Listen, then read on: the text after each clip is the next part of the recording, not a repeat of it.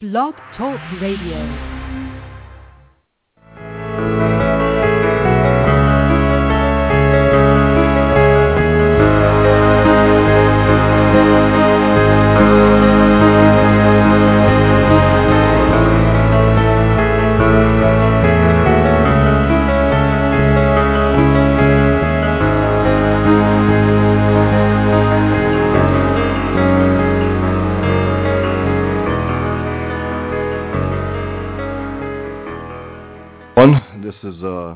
Hello everyone, this is Bosch Fawstin. I'm filling in for Amy Peikoff on her show Don't Let It Go, Unheard, on Blog Talk Radio.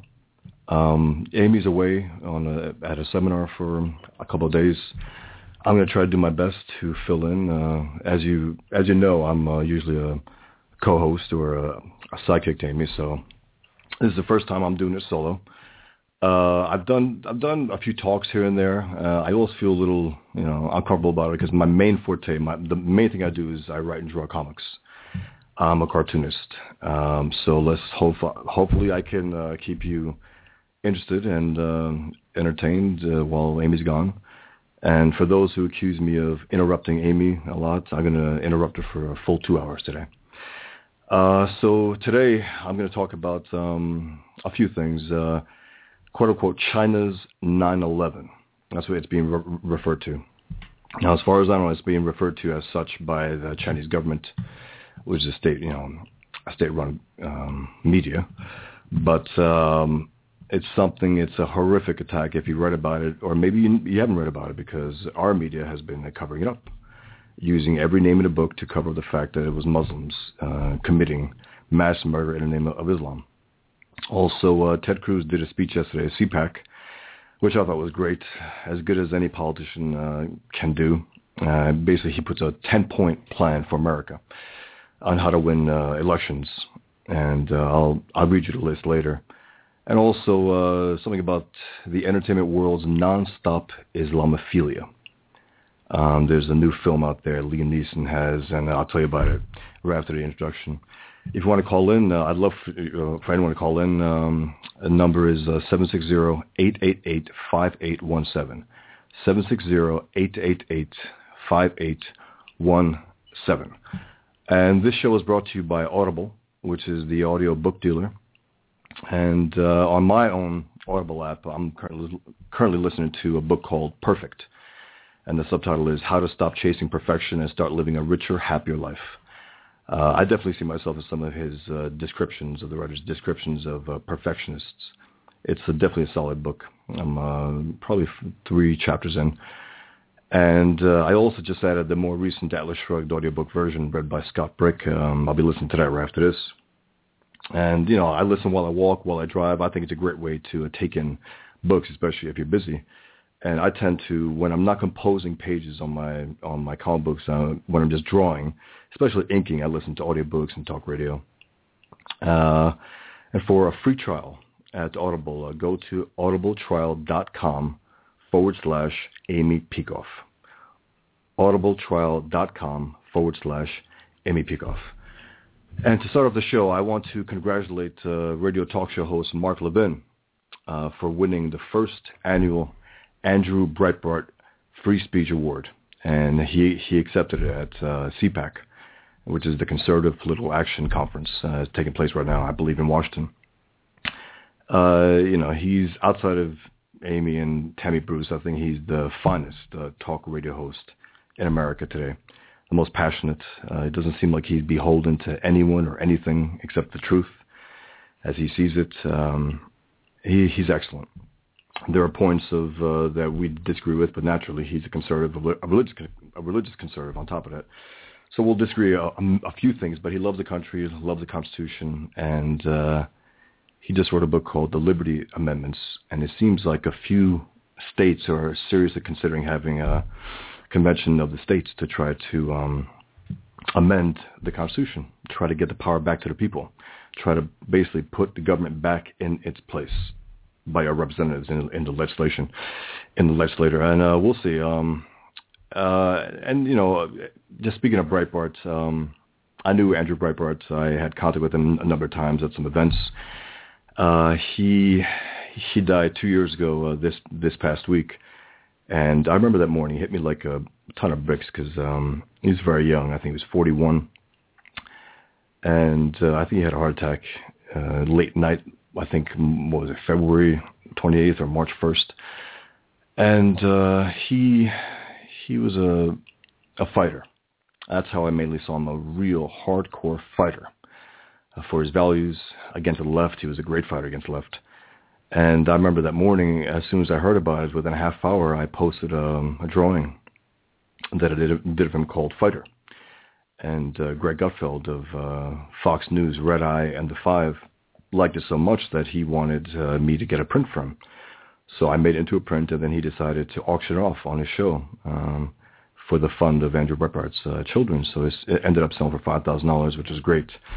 And I think the individual who bought that gave it back to Greg Gutfeld, from what I gather. And speaking of Breitbart, I just want to let you know about my first contact with Andrew Breitbart. I emailed him, and I told him about what I do and my work, and he wrote back very, very shortly, and as loud a way as he could, he wrote back in all caps, "I love Pig Man." And that blew me away. I loved it. And then he invited me to be part of the quote-unquote ultra-secret Hollywood group made up of non-leftists in Hollywood. It's not quite ultra-secret now because the New York Times out of the group recently. And, people have known about it to some extent. But I'll still keep the name under wraps for now. And he invited me to the events there to become a member. It's a luncheon.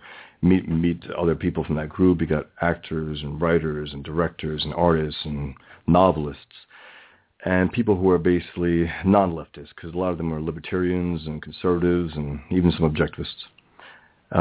So he invited me at that time, it was 2009, to be part of Big Hollywood, his website. I think it was only Big Hollywood at that time. And so I had to work with an editor there. And the editor and me, I could tell from day one that we were going to clash here and there. Within a number of months, he rejected 5 pieces of mine, five cartoons of mine, which I didn't think were too radical, which he did. And, basically it culminated on the morning, I think it was the morning or the afternoon, when the Fort Hood massacre happened. And I sent in a piece because at that point it was early on, but CBS News and some others said that the killer was screaming Allahu Akbar. I think they named him at that point, Nadal Hassan. And so I sent in a cartoon of Pigman. It was called Retribution, in big caps and a very angry looking Pigman. And I was told by the editor there that it was quote unquote inappropriate. And I thought not posting that was inappropriate. At that point, 13 Americans were mass murdered by a Muslim. The same, motivated by the same ideology that's been at war with us for the last decade. Well, decades, but since 9/11. And sadly, I sent it in. I was pissed off, and I sent back an email. And, I contained my anger, and I said, "I see." And after that, that same editor at Big Hollywood posted a piece by one Michael Yan, who said about the Fort Hood attack that, quote, "We know nothing. We know less than nothing about the attack." At that point, we knew it was a Muslim. We knew his name. We knew the fact that he murdered Americans in the name of Islam. But they were saying at that point that they knew nothing and that we should wait until Christmas, after Christmas, to find out what happened. And that made my blood boil, especially since it was November 9th, and they wanted to wait until over a month and a half to get to the bottom of who and what was behind the attack, something we already knew. And, as I mentioned, even CBS knew about that. So after that, I commented in the comment section and telling them, we know what we need to know right now. And I'm really surprised that that CBS got ahead of you guys here. And after that, I guess he said, "Well, if you continue this, we're going to have to let you go." And I said, that's fine.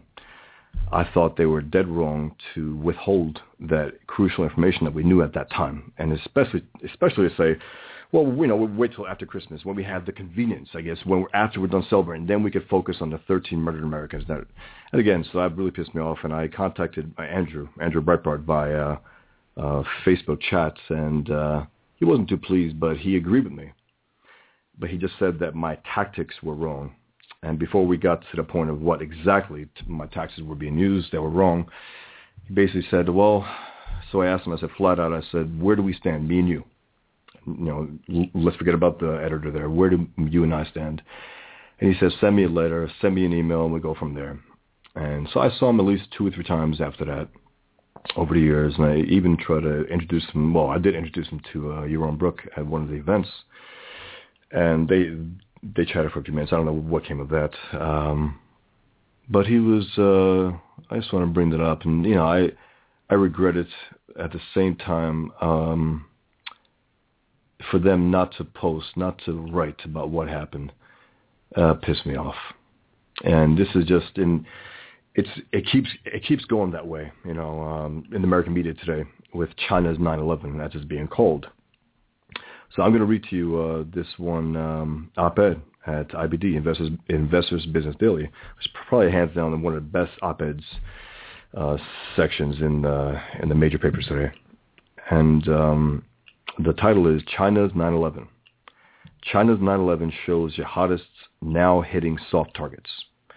And we learn here that, well, let me go on before I come to that part. The crime scene at a railway station in Yunnan, China is roped off after Islamic terrorists killed 29 on Sunday. I heard it was 33 at one point, with over 150 that were injured. Who knows the extent of those injuries as well? Maybe people succumbed to them after the fact. And then the title is Global Jihad. Muslim terrorists hacked to death 29 people and injured 143 at a crowded China train station. But the Western media dismissed the attackers as quote-unquote separatists, making a quote-unquote political statement. Jihad? What jihad? IBD asks. And over the weekend, a terrorist cell of 8 Islamists, they still use the word Islamists. I call them Muslims. They're, devout Muslims, but anyway. They consisted of 6 men and 2 women, all Muslims, traveled hundreds of miles from their home in China's Muslim province of Xinjiang to serene Kunming to carry out their bloody jihad on innocent civilians.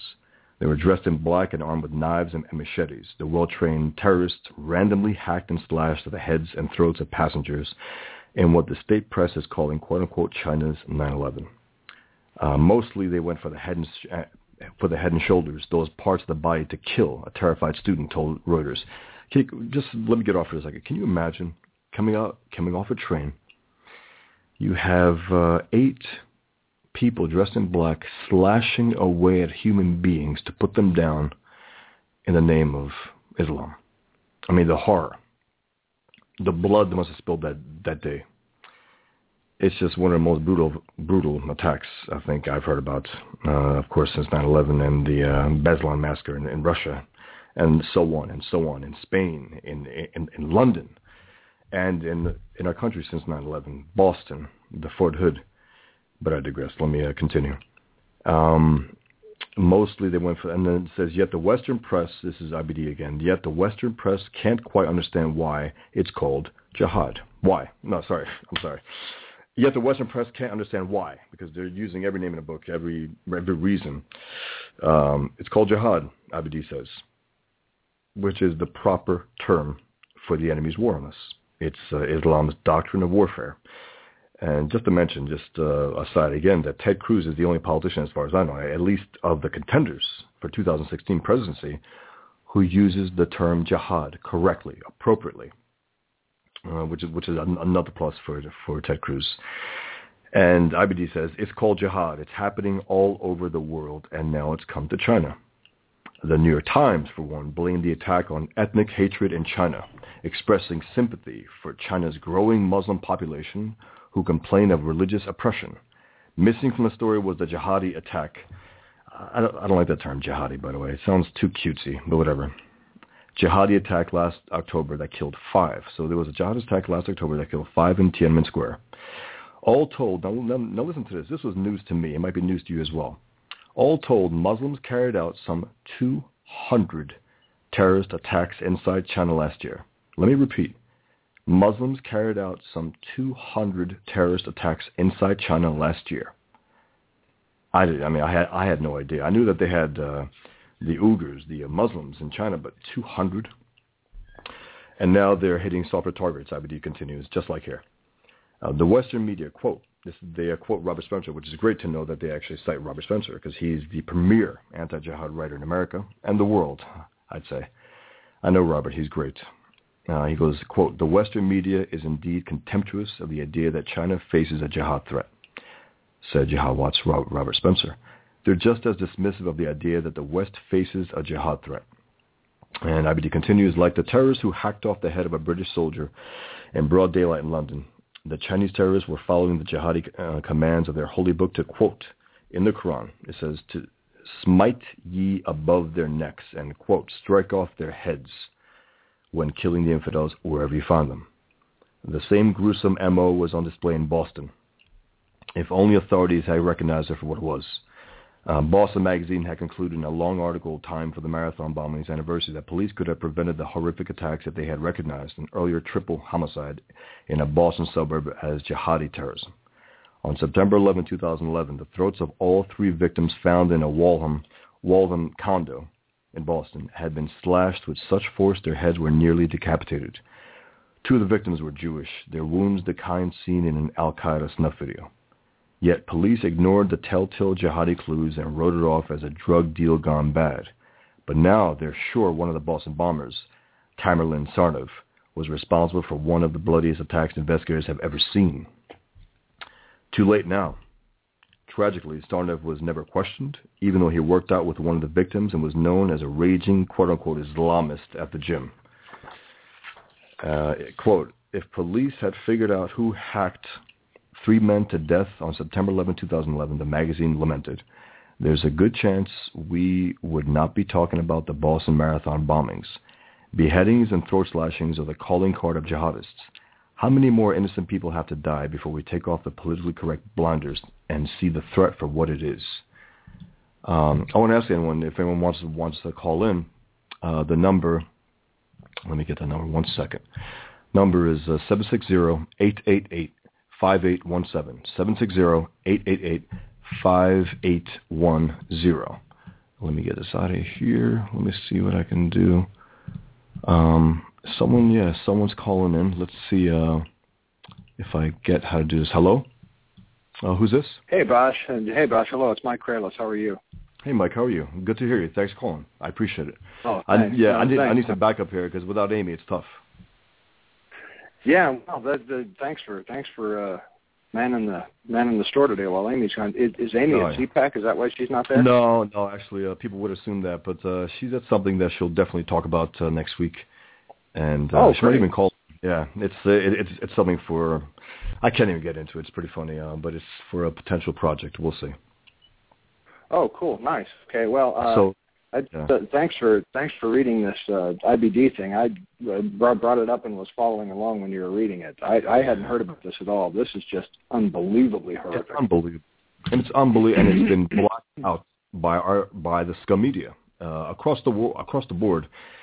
China, I guess, now is willing to say this is China's 9/11 because it's one of the most horrific attacks, I've heard in years. Horrific. Well, yeah, and the fact that it was done with knives and swords and machetes or whatever, that's god-awful. Oh, man. Yeah, but is where we're at. If you only outlawed knives and machetes, this would never happen. That's right. That's right, Mike. That's right. So people in China, just take note. If you outlaw knives and swords, and none of this would ever happen. Then you're all good. Yeah, that's it. Yeah, it'd be great. This is, we have to basically declare war against jihad. I think the entire civilized world. And this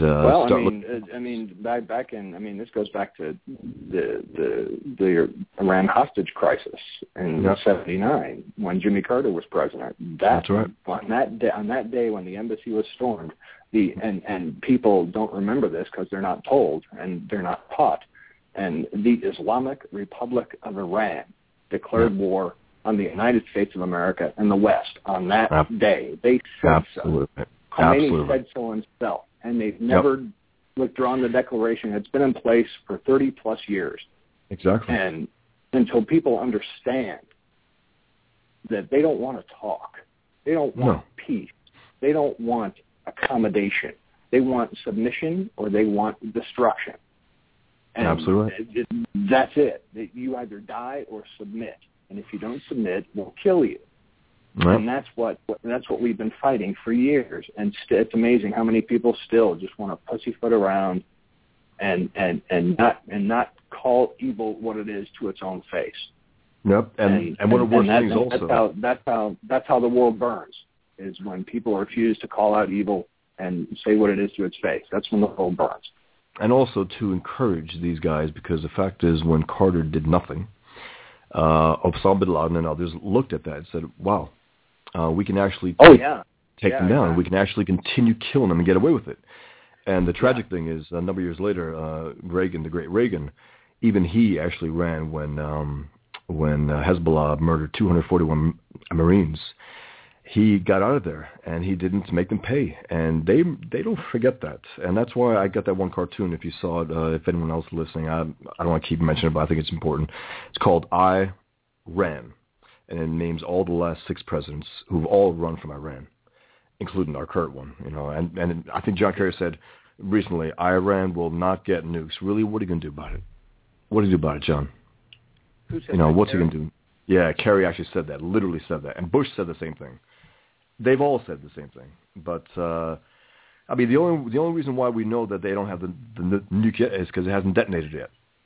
I mean, that's how you know that they haven't got the nuke. And think about this also. In a world where nukes have been around for decades and decades, they still haven't acquired it. That says something about their culture, about their intelligence, about the fact that they can't do this. They just can't, and I mean, a culture that can't create a nuke shouldn't wield it. They shouldn't have it. And finally, after such a long time, you have finally enough Russian money funneled through Syria, and probably straight from Russia too. And God knows, there's probably Chinese money in there. I'm sorry, too. Mike, your phone's breaking up a little. If you don't mind, I'm going to get off. If you want to try to call back in a while, because I got a few more stories. I appreciate it. Thanks for the call, Mike. Okay, Bosch, thanks. Thanks. Bye.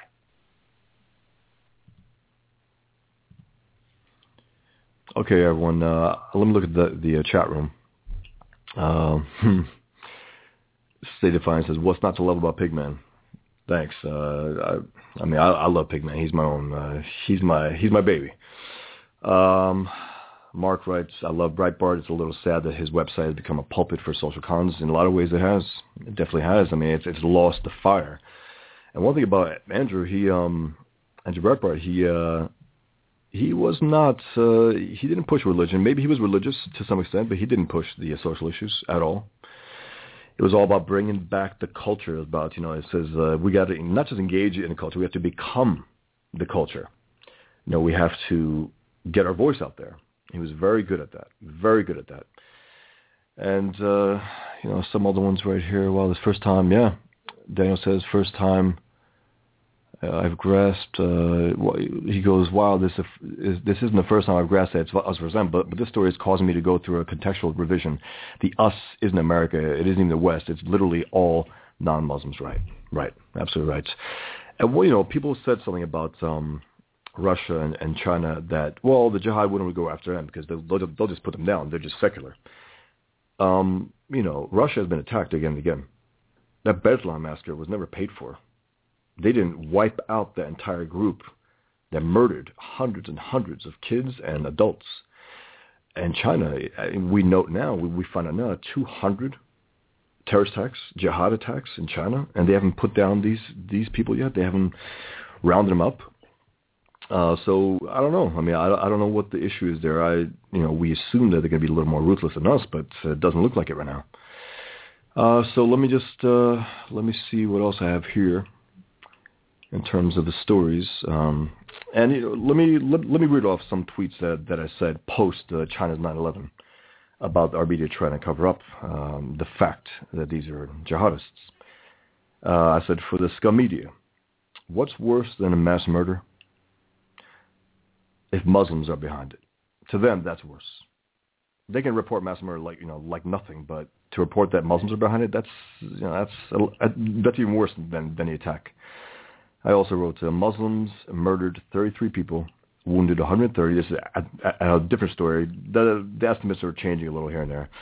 I said Muslims murdered 33 people, wounded 130 in China today, and that fact has been buried by most news sources as if it were worse than the atrocity.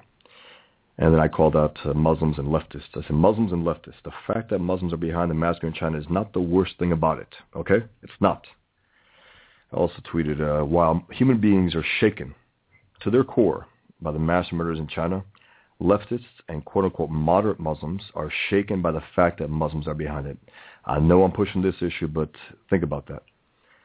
I said, hey, leftists, a terrorist attack is worse than the fact that Muslims are behind it. It's worse.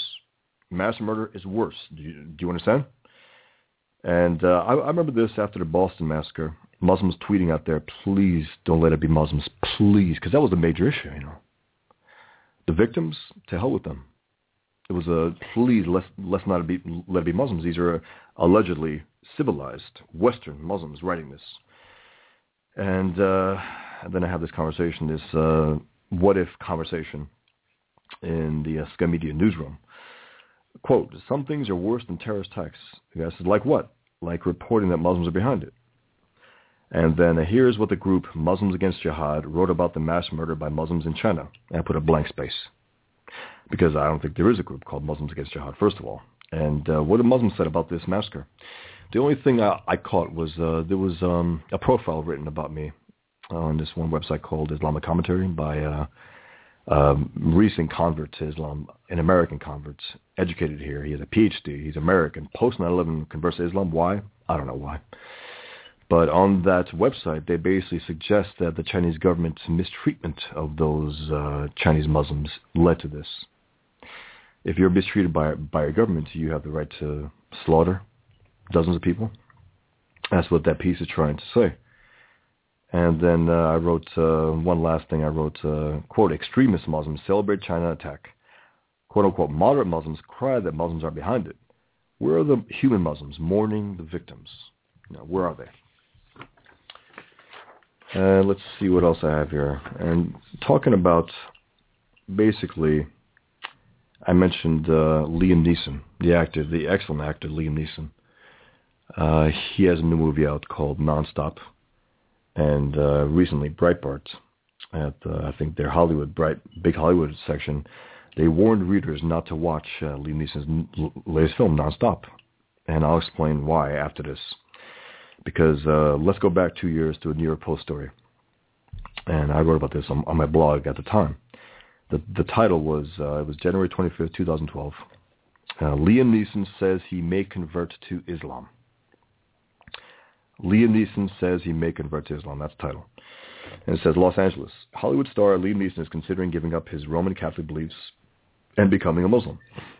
The actor, 59, admitted that Islamic prayer, quote, got into his spirit, unquote, while filming in Istanbul, Turkey. He told The Sun, the call to prayer happens 5 times a day, and for the first week, it drives you crazy. And then it just gets into your spirit, and it's the most beautiful, beautiful thing. He added, there are 4,000 mosques in the city. Some are just stunning, and it really makes me think about becoming a Muslim. Yeah, how profound is that? Neeson was raised in Northern Ireland as a devout Roman Catholic and was named after a local priest. But the star, whose wife, Natasha Richardson, died aged 45 in a skiing accident in 2009, has spoken about challenges to his faith. He said, I was reared a Catholic, but I think every day we ask ourselves, not consciously, what are we doing on this planet? What's it all about? I'm constantly reading books on God or the absence of God and atheism. And now, at Breitbart.com, in a review of Neeson's new movie, Nonstop, here's the bottom line, the gist of why no one should watch the movie. And here's a spoiler. If you are going to watch it, maybe take a break for a minute. Quote, the villain is an American soldier turned terrorist and a 9/11 family member. The hero is someone who lost a family member on the 9/11 attacks and an American soldier. And on top of that, quote, the one passenger on the plane who is forever helpful, kind, reasonable, noble, and never under suspicion is a Muslim doctor dressed in traditional Muslim garb, including a full beard. This is what Hollywood is doing today, post 9/11. This is the kind of films that they're making. And I wrote a piece on my blog called Hollywood's Non-Stop Islamophilia, Anti-Americanism, because the film is called Non-Stop. And even though the film earned the top spot at the box office, tragically, last week, it's looking like it's going to drop to number 4 at least this week. I guess the word got out. Who knows? The outrage got out. I hope that's the case. But it has no legs, which is good, which is appropriate. It sounds like a terrible film. And Liam Neeson's Islamophilia, I guess, took hold a couple years later, and who knows? That's how he deals with the death of his wife. Who knows? Maybe he wants to find something that looks more religious. Because one thing about Islam, there's no religious people are as ostentatious about their religion as Muslims are. They wear the robes and they have the beard and they have the burqas, and so maybe all the sounds, as he said, all the 4,000 mosques in Turkey that appeals to him. Whatever, he's not too bright. Let's say he's a great actor. He definitely is, but terrible choice on his part. And I'm glad he and the film is paying a price for it. So let me get to Islamophilia in America. I wrote a piece recently for PG Media. If you can indulge me, I'd like to read the piece, at least the bulk of it, and discuss what we're going through here, post 9/11, a dozen years after 9/11, in Hollywood, in comic books, in our media. The fact is they want to make Islam look good. They want to sell Islam as something it's not. And in my piece, I write 10 truths mainstream comic books evade to promote quote-unquote Muslim superheroes. And I start off with the Muslim terrorist is a cliche, but only in real life. And in post 9/11 comic books, quote-unquote Muslim superheroes are becoming a cliche. As a cartoonist and as a recovered Muslim, working on an anti-jihad graphic novel called The Infidel, featuring Pigman, my own superhero, I've identified certain truths that Marvel and DC Comics have to evade in order to shove their quote-unquote Muslim superheroes down the throats of their readers.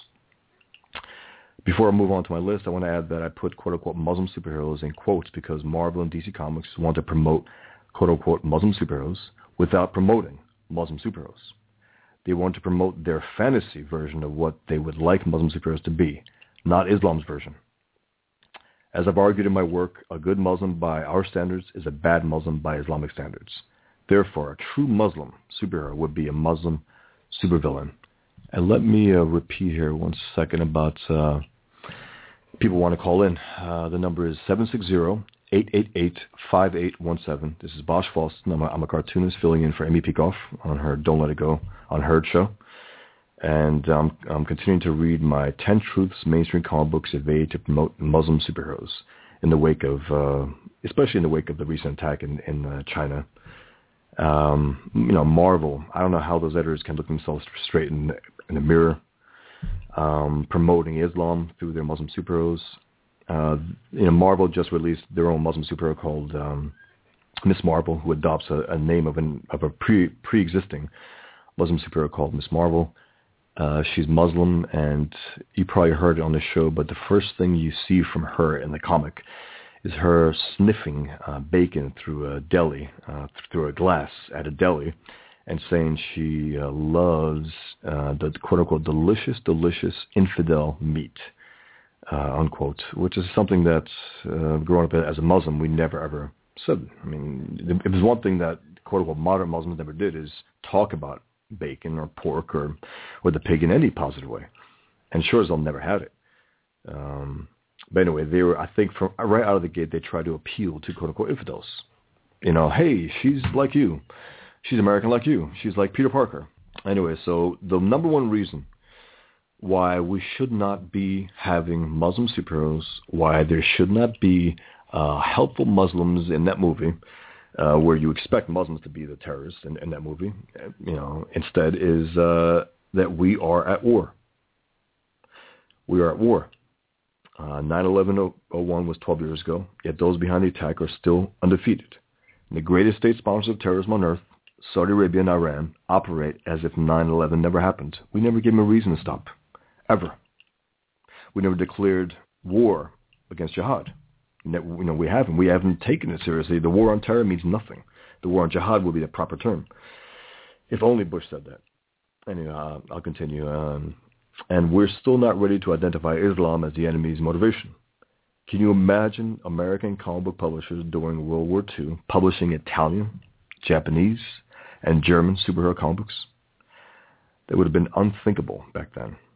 And just as an aside again, imagine in this movie, in Liam Neeson movie, if it was made in World War II, let's say, post-Pearl Harbor, and you have an American soldier who lost someone at Pearl Harbor, and he's the villain, and you have the good German on the airplane helping the air marshal. He's kind and generous and sweet and all that. I mean, that to me would be absolutely impossible. It would never, ever, ever have got past the script stage. The guy would have been fired, the screenwriter.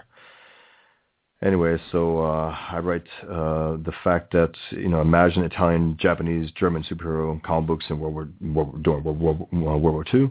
That would have been unthinkable. Almost as unthinkable as it currently is to see Marvel and DC Comics create anti-jihad superheroes. I think, Pigman, my character, is probably the only anti-jihad superhero who's been of any, note. I mean, Frank Miller Frank Miller made a Batman versus Jihad comic, and after DC balked, or who knows what happened behind the scenes, Miller turned the character into the Fixer. But it was only one shot that came out in 2011. And it's important for a guy of his power, no doubt, to have that out there. He didn't go after Islam per se. He went after the jihadists and Al-Qaeda, which is great, because even that doesn't happen today. He wasn't as explicit about the enemy as I am. Let me just say that. So DC Marvel, will they ever do it? I doubt it. I mean, ever is a long time, but I just don't understand this resistance to seeing the truth, to acting on it, and there was a tradition in World War II, as I'll mention right now. Let me continue with this. While Marvel and DC are presenting Islam to us in the most politically correct possible way through their comics, in the real world, Muslims are on the warpath, killing non-Muslims every single day. And I have a link to this one website called religionandpeace.com. They have a list every single day of how many were killed and maimed. And this is every single day across the world, Muslims are killing in the name of Islam. And it's in this climate which Marvel Comics releases this Muslim superhero and says nothing about the bigger jihad, nothing about it. Its intent is to promote Islam, to say, the Muslim is just like one of us. And yes, it's a reality that there are Muslims in this country that do not mean harm, that would never join jihad.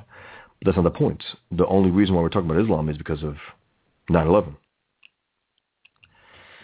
Anyway, so these quote-unquote Muslim superheroes are in the end a way for liberals to deny the reality that an entire part of the world is at war with us, while we do everything we can to focus on Muslims who are not at war with us, as if they're the true representatives of a violent religion like Islam. And the second reason that we shouldn't have Muslim superheroes is that Islam means submission, not peace. The only reason we're talking about Islam at all today is because it doesn't mean peace. Islam literally means submission, and it demands that Muslims submit to the will of its malevolent God, Allah. September 11th, 2001 is when Americans really began to discuss Islam. That is the real focal point. That's the day that everything changed. That's the day that we should have said, okay, well, we got a real problem here, and let's not kiss Islam's ass anymore. Because even prior to 9/11, Bill Clinton was doing the whole Islam means peace crap.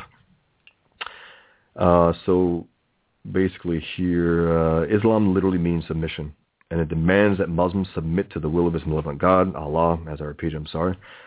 September 11, 2001 is when Americans really began to discuss Islam. Unfortunately, most of that talk ended up giving the religion the benefit of the doubt, either by ignorance or by deception. But we always need to remember that it was death and destruction, not peace and understanding, which started our conversation about Islam. In general, Islam, not any alleged deviant form of it, means not peace, but misogyny, censorship, anti-Semitism, homophobia, wife beatings, beheadings, honor killings, pedophilia, which they call, quote-unquote, child marriages, if you could euphemize it, murdering infidels, etc. And while jihad literally means struggle, its dominant historical meaning has been, quote-unquote, holy war. And the jihad against us is being fought by the enemy in every possible front, military, cultural, legal, political, etc. In the meantime, we seem content to limit our defense efforts to simply sending our troops to Muslim countries with their hands tied behind their backs, placing them in unnecessary danger by rules of engagement concocted by gutless politicians that only help the enemy. A great American military has no chance. A great American military has no chance in hell of defeating the enemy when Islamophiles like George Bush and Barack Obama are calling the shots. Again, you can call in at 760-888-5817, 760-888-5810. I'm reading from my piece, 10 Truths Mainstream Comic Books Evade to Promote Muslim Superheroes in the wake of China's 9/11. And then I added, the more of us who understand the nature of this enemy and the more willing we are to tell the truth about it, the more Washington, D.C. is pressured to act more rationally against an enemy who sees all of us as guilty until proven Muslim. And that's the whole thing about Islam. The only innocents in Islam are Muslims, those who submitted. Everyone else is guilty by nature of not submitting to Islam.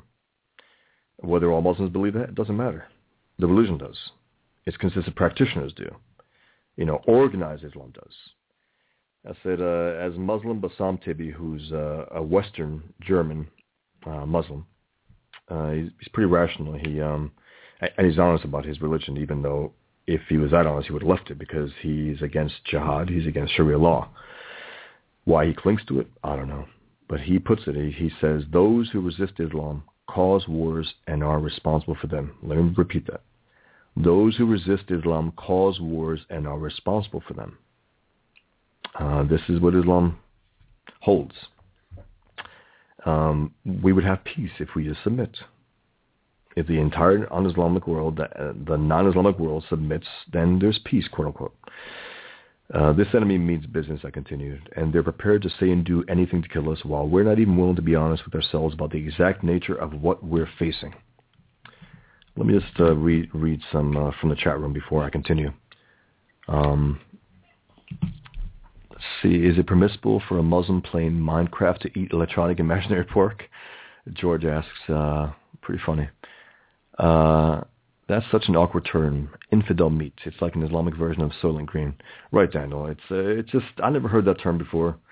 And the context here is also that it's an American convert to Islam, a post-9/11 American convert to Islam, I believe, who's writing this story.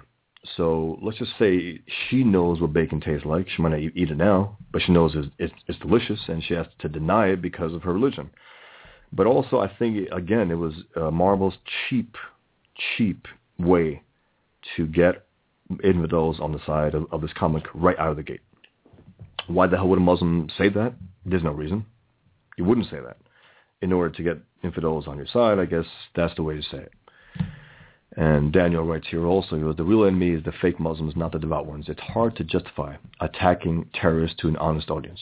It's difficult to hold people like Asaf Manvi accountable for providing the philosophical foundation for the Boston bombings. Well, that's the thing about the Muslims. I refer to them as non-Muslim Muslims. The terrible thing about them, though, is that they give a good face to evil. They, especially Western ones. I mean, there are no Muslims like American Muslims. They are superior in so many ways. They live in a freer country. I was about to say free country, but they live in a freer country than most countries. They get exposed to so many virtues of the West, that they don't live Islam in any way. They don't have to abide by Islamic law. So to pretend that they're Muslims, they represent Muslims, is just not true. They don't. They're non-Muslim Muslims. And that's the vast majority of the ones in the West. Let's see if there's any calls. There's 2 calls. Let me take one right now. Hello, who's this? Hello, who's this? Hi, my name is Pierre, and I'm calling from Quebec. Hello, how are you? So I'm good. I'm fine. Sorry? Good to have you on. Do you have a question or? Oh, yes. Actually, I had a comment and a question. Okay. I saw you were talking about like how Islam was infiltrating like the Hollywood and the pop culture, and especially like the comic books. Right. I'm more on the side of like the fantasy stuff, like Lord of the Rings and Harry Potter. Right. And I've noticed that as well. Like in Harry Potter, they have there's a major convention that's happening every year that's called WikiCon, and they have lots of panels that's talking about like you're slowly shoehorning LGBT issues and lots of multicultural stuff like into the panel and trying to reinterpret stuff that's happening in the books and some characters to forward like their agenda. So I can see that pretty clearly.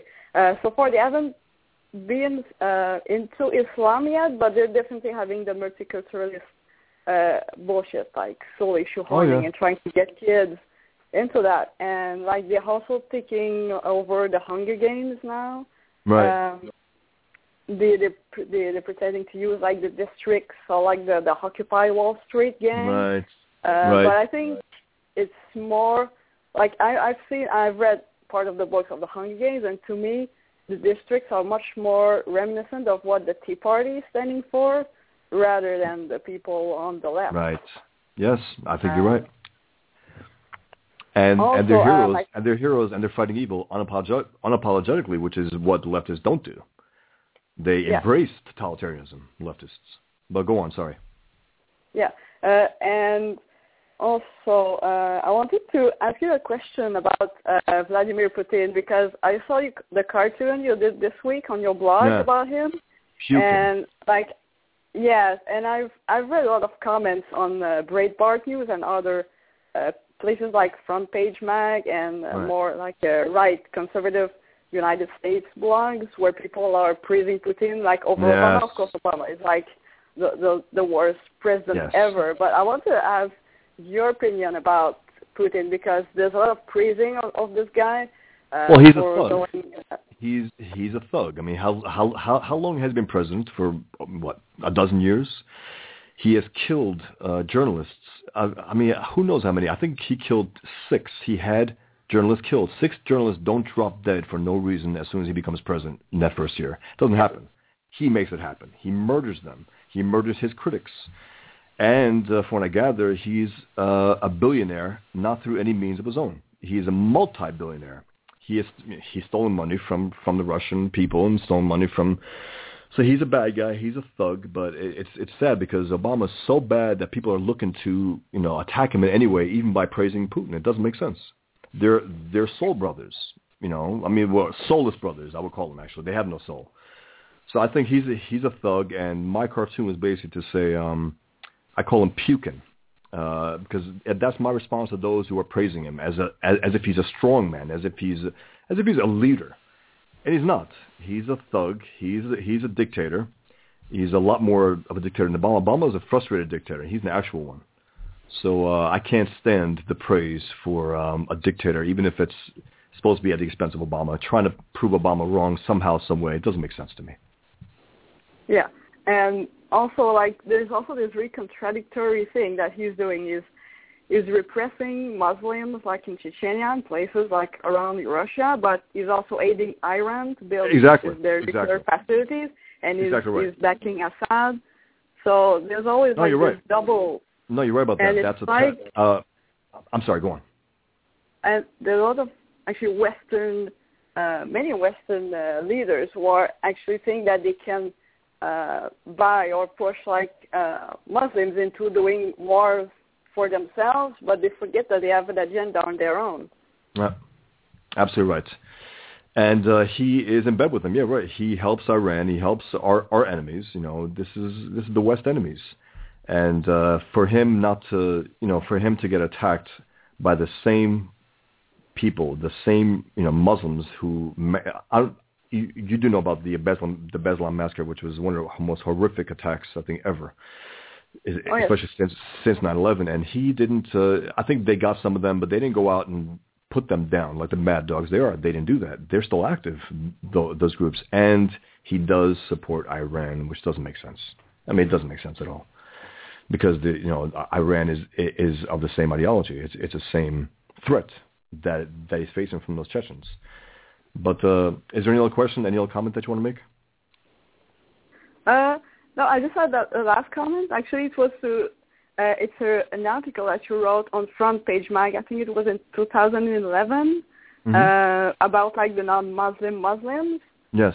And it really helped me like to understand what were like about this so-called moderate Muslims gang and what like all the ideas around it, because it's kind of difficult when you're not from a Muslim country. Like I've lived all my life in a relatively Islam-free place, so it was kind of difficult to wrap my mind about who are those so-called moderate Muslims? Do they even exist? Who are they? Yeah. What are their purpose and what are their place in this whole conflict? And it's really helped me like understanding what's the reality now.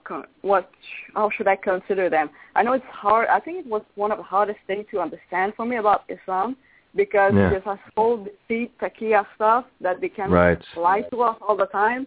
And for someone from the Western world, it's really difficult to wrap your mind about this, because we are usually raised upon the golden rule of like you don't do to someone else what you don't want them to do to you. So it was one of the hardest concepts. Of course, like I understood it pretty quickly, but for some people it can be really difficult to accept, or they can just keep denying it for a long time because it's just too horrific to actually manage to accept as a truth.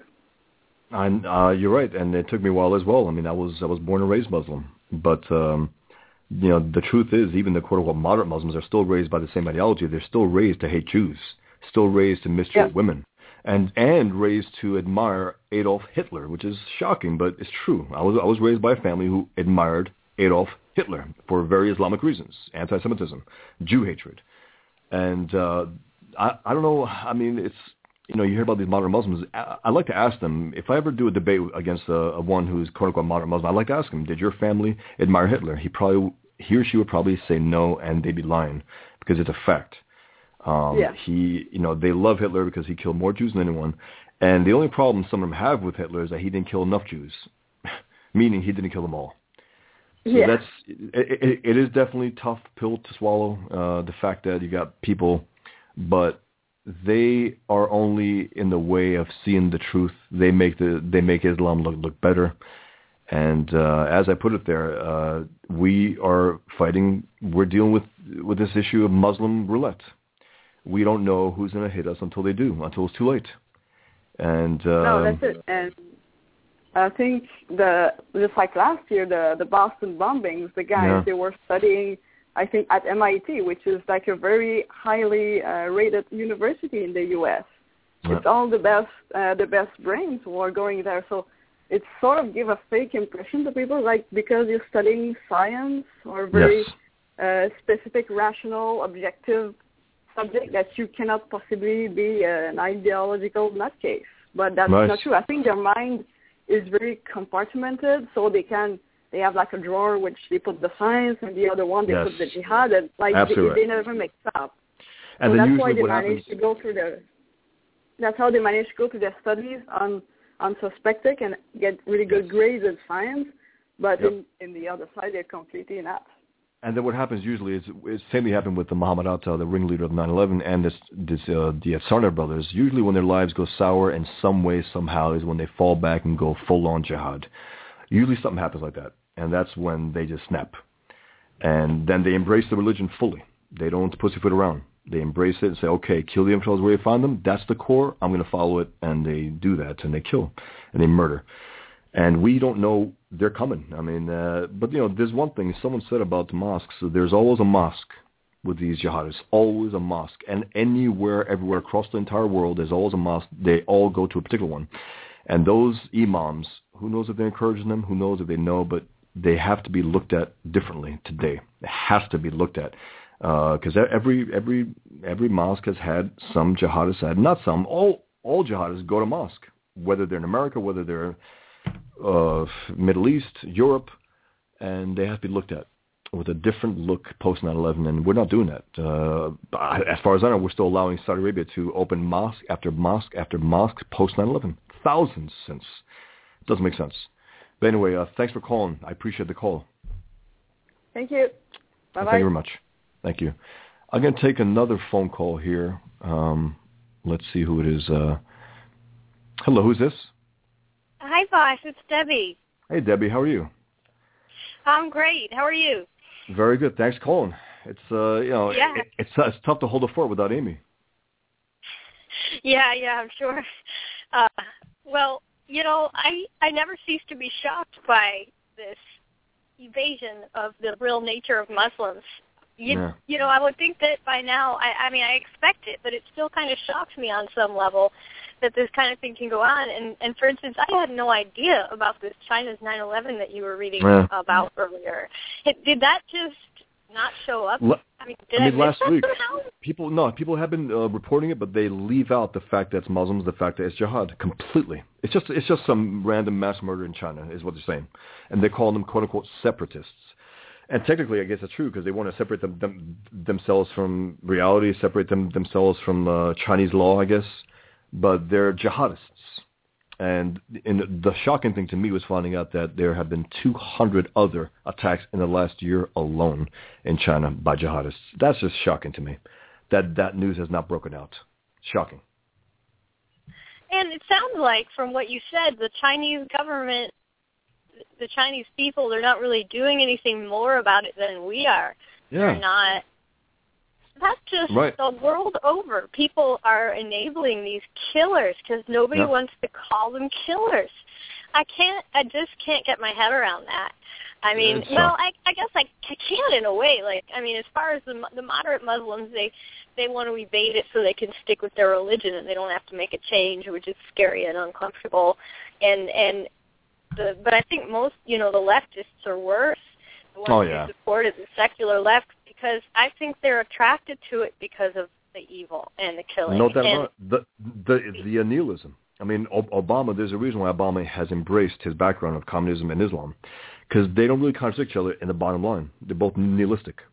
So there's no contradiction about religion. It's a secular and that's religious. Well, they're both nihilistic, and that's the core that Obama embraces. Right, yeah. The left doesn't care why anyone does this mass destruction, just as long as it's being done. Absolutely. And the Muslims are just happy to capitalize on the opportunity that's being afforded them by these nihilists, and I think that they would just take all those leftists out once they came into power. No doubt about it. That to happen. Yeah, and maybe part of them realizes it. Maybe the part of them realizes that. They're like, so what, I'm not joking. Like, life sucks anyway, right? Who knows? They have to realize that because, the left, they're brutal in their own way, no doubt about it. We know that, historically speaking, but there's nobody more brutal than Muslims. They will butcher you. They will take out knives at a train station and just slice you to death. They had pictures on websites. I'm not going to go look at them. I don't need to see people, beheaded. I don't need to see people who were torn to ribbons by Muslims to know that it was a horrific attack. But if you really think about it, the brutality of it all, 8 individuals going out, waiting till people come out of that train and just putting them down for Islamic reasons. Just for Islam, for jihad, for religious reasons. And I don't know what happened to those murderers. I don't know if they put them down at the scene. I didn't read enough about that. But this is being blacked out by the scum media in America. And probably the West as well. In general, Europe. I'm not sure. Yeah, that particular account, I got a really vivid kind of image in my head. Like I could imagine myself in that scenario. Just you're walking down the street, and then these guys go bonkers like that and start. I just think like if that had happened in America, I'm pretty sure someone would have pulled out a gun and taken those guys down. Exactly. And so. Because that made me think maybe I don't hear about Muslims attacking people with blades like that in the U.S. And I wonder if that's because of the fact that so many of us have guns. Probably right. So no, that sounds right. I'm sorry. Do you have another comment, Debbie? No, that's all. If you want to call in later, I appreciate it. Thanks for the call. Thanks a lot. Bye-bye. Take care. All right, everyone, let me continue here, if you don't mind, if you're going to indulge me, as to the reasons why we should not be having Muslim superheroes during a war being waged on us by Muslims. It sounds ludicrous, but this is what's happening. The third reason is Islamophilia, not quote-unquote Islamophobia, is our problem. Islamophilia, not Islamophobia, is our problem. Then I write, in the first pages of the debut story for DC Comics is Muslim Green Lantern. DC tried hard to sell the idea that it's tough to be Muslim in post-9/11 America by making him out to be the victim of Islamophobic attacks over the last, since 9/11. And it's embarrassing. It really is. Right out of the gate, to hell with the victims. Let's worry about this Muslim's particular feelings about being associated with a religion that attacked us. So, I said here, forget about the thousands of Americans who were butchered by Muslims on 9/11. DC seems to be telling us. Just focus on this poor Muslim victim who's been mistreated by Americans. Since the widespread post-9/11 anti-Muslim backlash that the scum media, I might add, was bracing for, never came. It never came, this anti-Muslim backlash that they were almost clamoring for, the left. Since it never came, Islamophobic, quote-unquote, attacks in the years following have had to be exaggerated or flat-out made up. Even in 2013 U.S. hate crimes, quote-unquote, hate crimes report, Jews are still attacked 5 times more than Muslims in America. Phobia is an irrational fear about something. Philia is a positive feeling or liking. Why would non-Muslims have a positive feeling towards Islam, especially post-9/11? Why? There's nothing irrational about fearing an irrational ideology that dehumanizes women, Jews, homosexuals, lax Muslims, and non-Muslims. So it's Islamophilia, an uncritical acceptance of a hostile religion. That is our problem, not any so-called phobia about it. And I put 4, the fourth reason why we should not have Muslim superheroes. The fourth truth why mainstream comics evade 10 truths mainstream comic books evade to promote Muslim superheroes. Here's the fourth truth. Appeasement doesn't work. The more we say, quote-unquote, Islam means peace, the more peaceful Islam has become, right? Anyway, and Islam means peace. The fact that DC Comics finds it necessary to have their Muslim Green Lantern be part of not 1, but 2 popular superhero team series tells me they know this character can't carry his own weight with their readers. The Green Lantern, the Muslim Green Lantern, is part of the Green Lantern Corps and Justice League of America. By the way, they also put him on the cover holding the American flag like Iwo Jima. Just for the record, the Muslim was in front of the other Americans. Anyway, let's see. A big reason is that we all know Muslims have done nothing to deserve the constant tributes they receive from us. What's the likelihood of Saudi Arabia and Iran publishing comic books with American and Israeli superheroes? I mean, think about that. If we were to take this seriously and say, okay, has this been reciprocated from the Muslim world? As likely as Obama becoming a born-again capitalist. Our appeasement has turned the enemy's hatred of us into contempt. And now, Marvel Comics will debut its new female Muslim superhero in her own comic book, which I mentioned before. But she'll be given the name of an established pre-existing superhero, Miss Marvel, in order to give her a leg up. I expect this character to join the Avengers or some other popular Marvel superhero group in no time, which might keep her own series afloat for longer than it would otherwise. Let me continue, and then let me add something after. And let's say she ends up in the Avengers comic book. I can already see activist Muslim groups petitioning Marvel Comics to put her in an Avengers film. And if it doesn't happen soon, they'll cry Islamophobia, of course.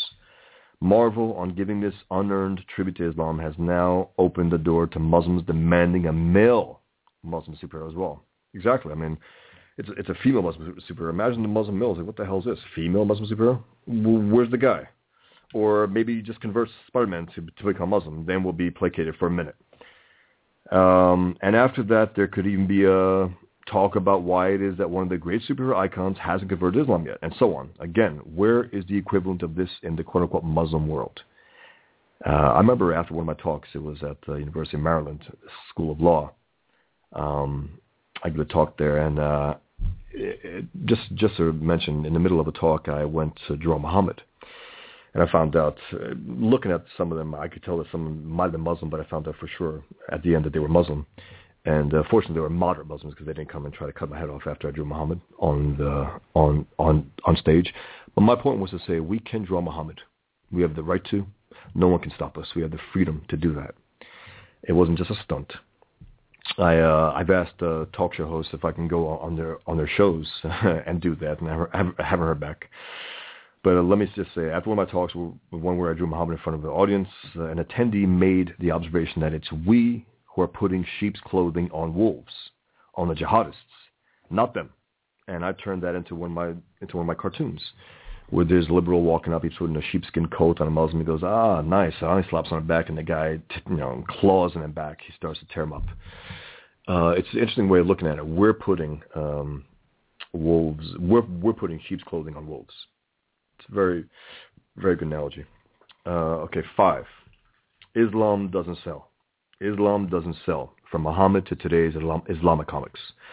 Muhammad was only able to sell Islam to around 150 people in, quote, 13, quote-unquote, peaceful, a.k.a. powerless years.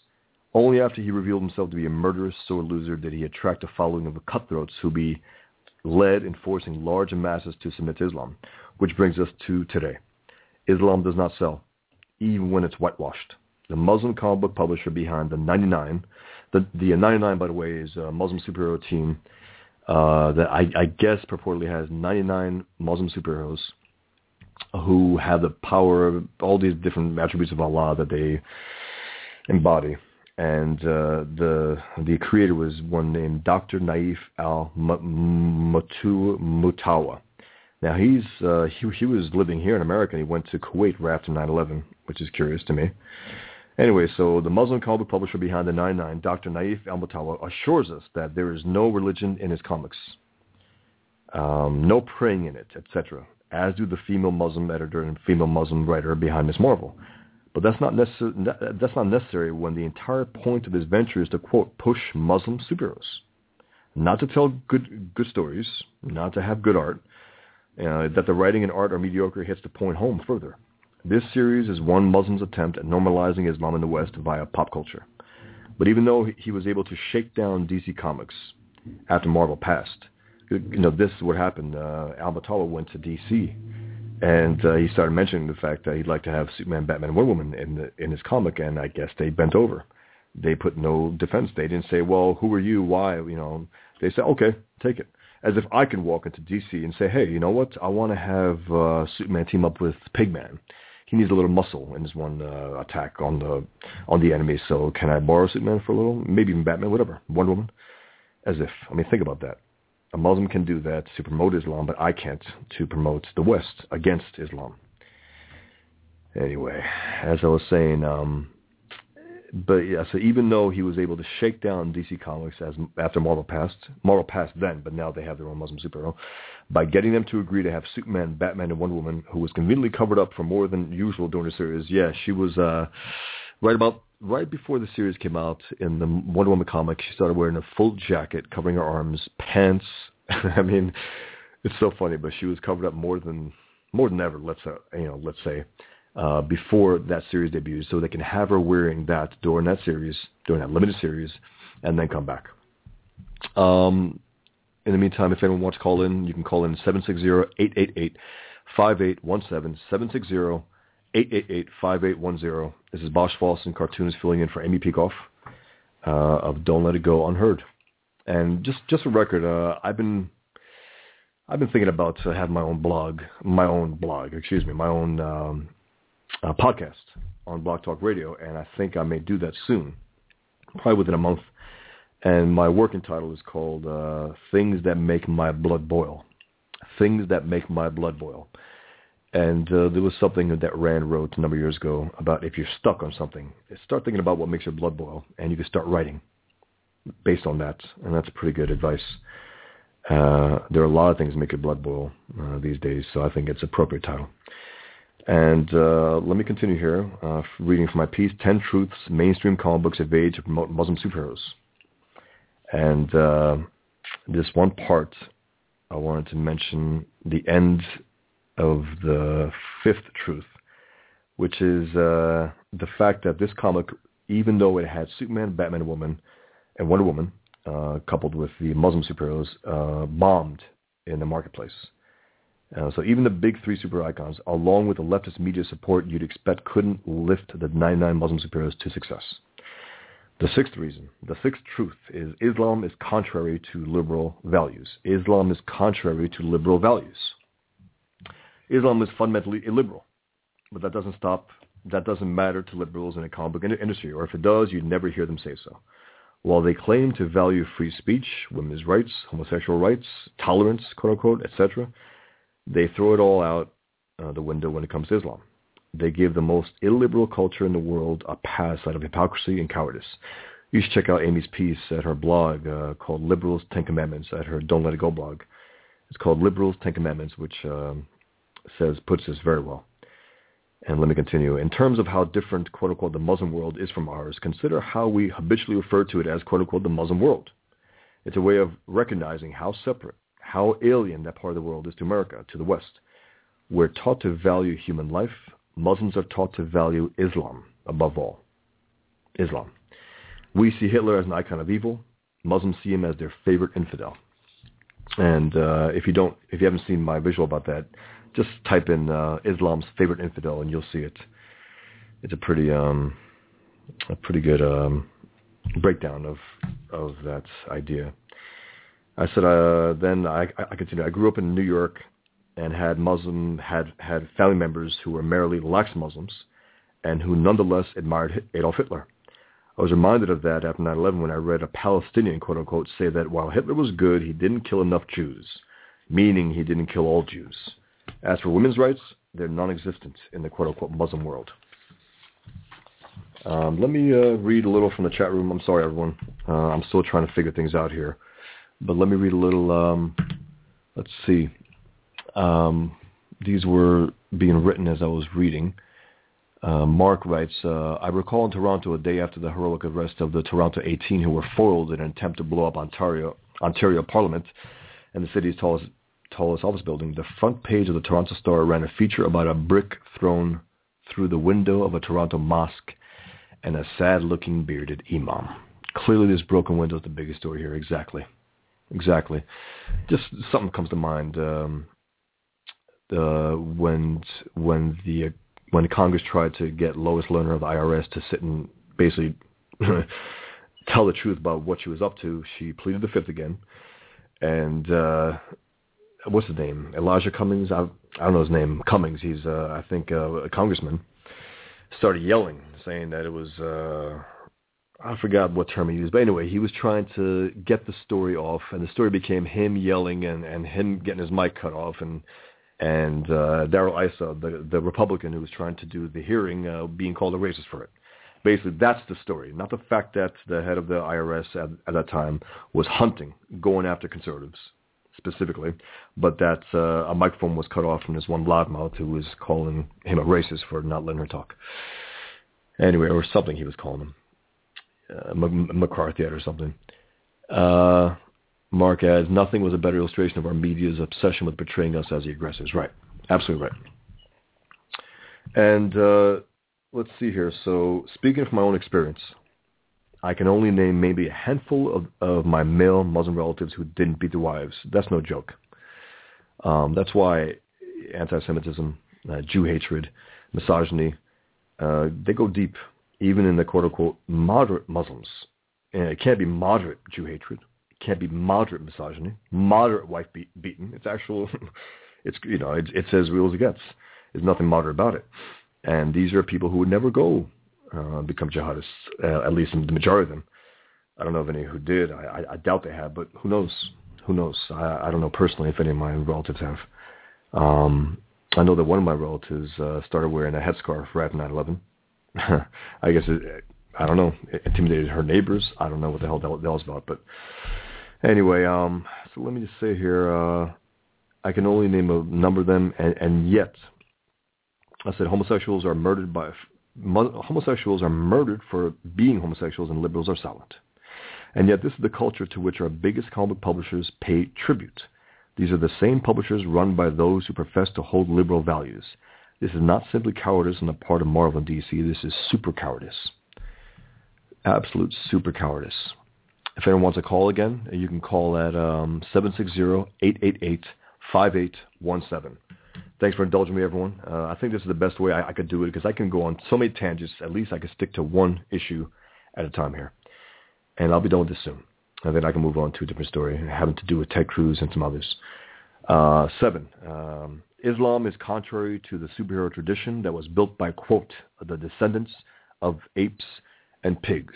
You know who the descendants of apes and pigs are? You know who refers to them as such? Jews are the descendants of apes and pigs according to the Quran, according to the holy book of Muslims. So I say, while American superheroes, most of them created by Jews, and that's a fact. Most, if not all, of the early ones were created by Jews. Were fighting Nazis in comic books during World War II. Most of, if not all, superheroes were fighting Nazis in comic books during World War II. The quote-unquote Muslim world allied with Nazis in real life. Terrorist Yasser Arafat's uncle, the grand quote-unquote Mufti of Jerusalem, was in Germany trying his best to expedite the Holocaust, complaining that the Germans were too lazy to get the job done in time. He was like, what the hell, guys? We got to get this done. Move. The creators of Superman, Batman, and Captain America were all Jews, or as the Quran refers to them, the descendants of apes and pigs. To see this quote-unquote Muslim superhero, unquote, trend take place in a medium built by Jews during a time of war where Jews are targeted more than others is particularly disgusting and disturbing. Superheroes were a way for cartoonists in World War II to smash our enemies vicariously, to give themselves and their readers a much-needed taste of victory against them while the war was on. Can you imagine Joe Simon and Jack Kirby, instead of creating Captain America in order to fight Nazis during World War II, created a German hero while ignoring Nazis in World War II? That's as likely as Obama talking up America as much as he praises Islam. I refer to Obama as Islam's bitch, by the way. Check out that cartoon as well. 8. Good Muslims by our standards are bad Muslims by Islamic standards. The jihadists are Islam's heroes. The jihadists are Islam's heroes. So a Muslim superhero, quote-unquote, if at all devout, would not act like your average non-Muslim superheroes, the way the current Muslim superheroes, quote-unquote, are behaving in their comic books. They would act in the name of Islam. And that means acting in ways that are antithetical to the American way. They would do things that Islam commands that they do. And the more devout, the more potentially dangerous the quote-unquote Muslim superhero would be to non-Muslims. Being a jihadist, fighting, killing, dying in the name of Allah, is the pinnacle of being a Muslim. That is the top. I mean, if you think about it. We think about the great successes of individuals, Steve Jobs, Michael Jordan, Ayn Rand, all these great individuals, we think of them as great successes in our culture. In Islam, it's jihadists. That is who they uphold. That is who are the heroes. They are Islam's heroes. So let me continue. And when people say, quote, not all Muslims are terrorists, unquote, as if they've stopped your argument cold, you need to remind them that not all of us are soldiers as well. Heroes are a small minority in any culture, and the same goes for Islam, whose heroes are the jihadists. What a liberal considers to be quote-unquote Muslim superhero and what a Muslim superhero would be, according to Islam, are two completely different things. Let me reiterate. A hero by Islamic standards is a villain by Western standards. Islam's heroes are our villains. And now I got the last two. Number 9, you can't insert 9/11 into a superhero world without avenging it. I mean, consider that. After a dozen years, DC Comics finally acknowledges 9/11 in its comic books, but keeps its Muslim superhero from retaliating against those who have, quote-unquote, hijacked Islam. Of course, the jihadists haven't hijacked Islam, but that's the premise of the Muslim superhero, that they're the good Muslims, the true representatives of the religion of peace, while the true believers are just a small minority of extremists. This is the premise that DC wants to implicitly push, but never explicitly put to the test, so they avoid it altogether, missing the opportunity to go down a dishonest path that would inevitably lead them to the truth they want to avoid. DC Comics used to publish a comic book called The Brave and the Bold. Used to. And the final reason the final truth out of 10 truths mainstream comic books evade to promote Muslim superheroes is Pigman. Quote, "You're the reason why I won't feel bad when we all die in a nuclear holocaust," unquote. That was one liberal's response, the most unhinged I've ever gotten to my Pigman work. I ended up using it as a blurb for the Infidel number 2, which you can get on the Comixology, by the way, Infidel number 1 and 2. I have 2 chapters out there so far. Hope to get the third one out someday. Pigman, or as the jihadist's enemy refers to him, the Beast, is my anti-jihad superhero. I created him after 9/11 when I thought about what would be the last thing in the world the enemy would want to face. So I thought up a big, ruthless American ex-Muslim who knows the enemy's language in more ways than one, and who dresses up in pigskin leather, hell-bent on making the enemy pay with their lives for 9/11. As he puts in Chapter 1, Pigman says, they've come to kill us and will die for it. And even though the comic book industry has done its best to ignore Pigman, they couldn't do that the night I ended up on the Daily Show. Check out my full accounts on my blog, Pigman. Pigman is on a Daily Show. I think that's just called. Or you can look up, just Google my name and the Daily Show. The West's quote-unquote Muslim superheroes exist in order to deny the need for anti-jihad superheroes. And Pigman exists in order to show how we should respond. At least in fiction, any enemy who forces average Americans to jump from skyscrapers to their deaths. And there's another character in Pigman's world. One who is determined to become the ideal Muslim. One who is determined to be the champion of, quote, the Muslim world, unquote. And once he achieves that state, he naturally becomes Pigman's archenemy. His name is Super Jihad, and he represents what a true, quote-unquote, Muslim superhero would be like if one is honest about the nature of Islam and its jihad. So thanks, everyone, for indulging me here. I appreciate it. That was my piece, 10 Truths Mainstream Comic Books Evade to Promote Muslim Superheroes. I read that in the wake of the massacre in China, in the wake of the Islamophilic film by Liam Neeson, where the good guy is a bereaved member of the 9/11 attacks, American soldier, and one of the helpers of the hero is a Muslim, the nicest guy in the world. This is what's happening while we're facing Muslims every single day, killing infidels in the name of Islam. So I want to also just mention something here about our anti-Semite-in-chief, Barack Obama. I had a cartoon about 3 years ago called Anti-Semite-in-Chief. I don't know if I think some people were a little put off by it when he keeps proving that he is an anti-Semite. He hates Jews, maybe from his Islamic upbringing, who knows. But he does not like Israel. And here he is this week. He tells Israel via some back channels that they should stop killing Iranian nuclear scientists. He tells Israel that they should stop killing Iranian nuclear scientists. And to me, that says it all. His hostility to Israel, to Jews, to those who want to live in peace and defend themselves against their would-be annihilators, like Iran. So Obama is basically telling Israel, stop killing those who are going to most help Iran nuke you. Stop. Because that's the only reason. I mean, what the hell reason would they stop doing that? Why? Why would he want them to stop doing that? Who is he to even tell them that? Sick stuff. And I don't know if you know about Pat Condell. He's a British comedian. He's an atheist. He has a website called The Godless Comedy. The Godless Comedy of Pat Condell. And he had this great response to Muslims. And if you indulge me, again, if you don't mind, if I could play some of it, I'll see if I could play all of it and maybe put pause here and there and talk a little about it as we go on. And then I'll talk about Ted Cruz as the final story, which is, you know, Amy likes to end off on a good note, and that'll be definitely a good note. So let's see if this works. This is Pat Condell, his message to offended Muslims. And let me play it now. Well, it's been so long since we heard from any offended Muslims, I was beginning to think that they'd come to their senses and realize that nobody outside the media bubble gives a damn how they feel about anything. But no, they're back, and suddenly it seems like Every time you turn around, there's a new group of hysterical Muslims demanding apologies and retribution over some trivial matter that nobody in their right mind would dream of taking seriously, whether it's a pop music video or a satirical newspaper article or the ever-reliable cartoon of Muhammad. That's the Prophet Muhammad, of course. You must have heard of him and wished you hadn't. Well, I don't think it's fair that Muslims should carry so much of the burden of being offended by stuff. It's not doing much for their reputation. So I think the rest of us should show them some support by being offended too whenever possible. We all have the right to be offended, of course, and now that Islam is here, throwing its weight around, we all have plenty to be offended about. So what are we waiting for? I'll get the ball rolling then, shall I? Okay, well, I'm offended by Islamic supremacism. A bit of an obvious one, admittedly, especially when they lie about it and call it multiculturalism. That really offends me.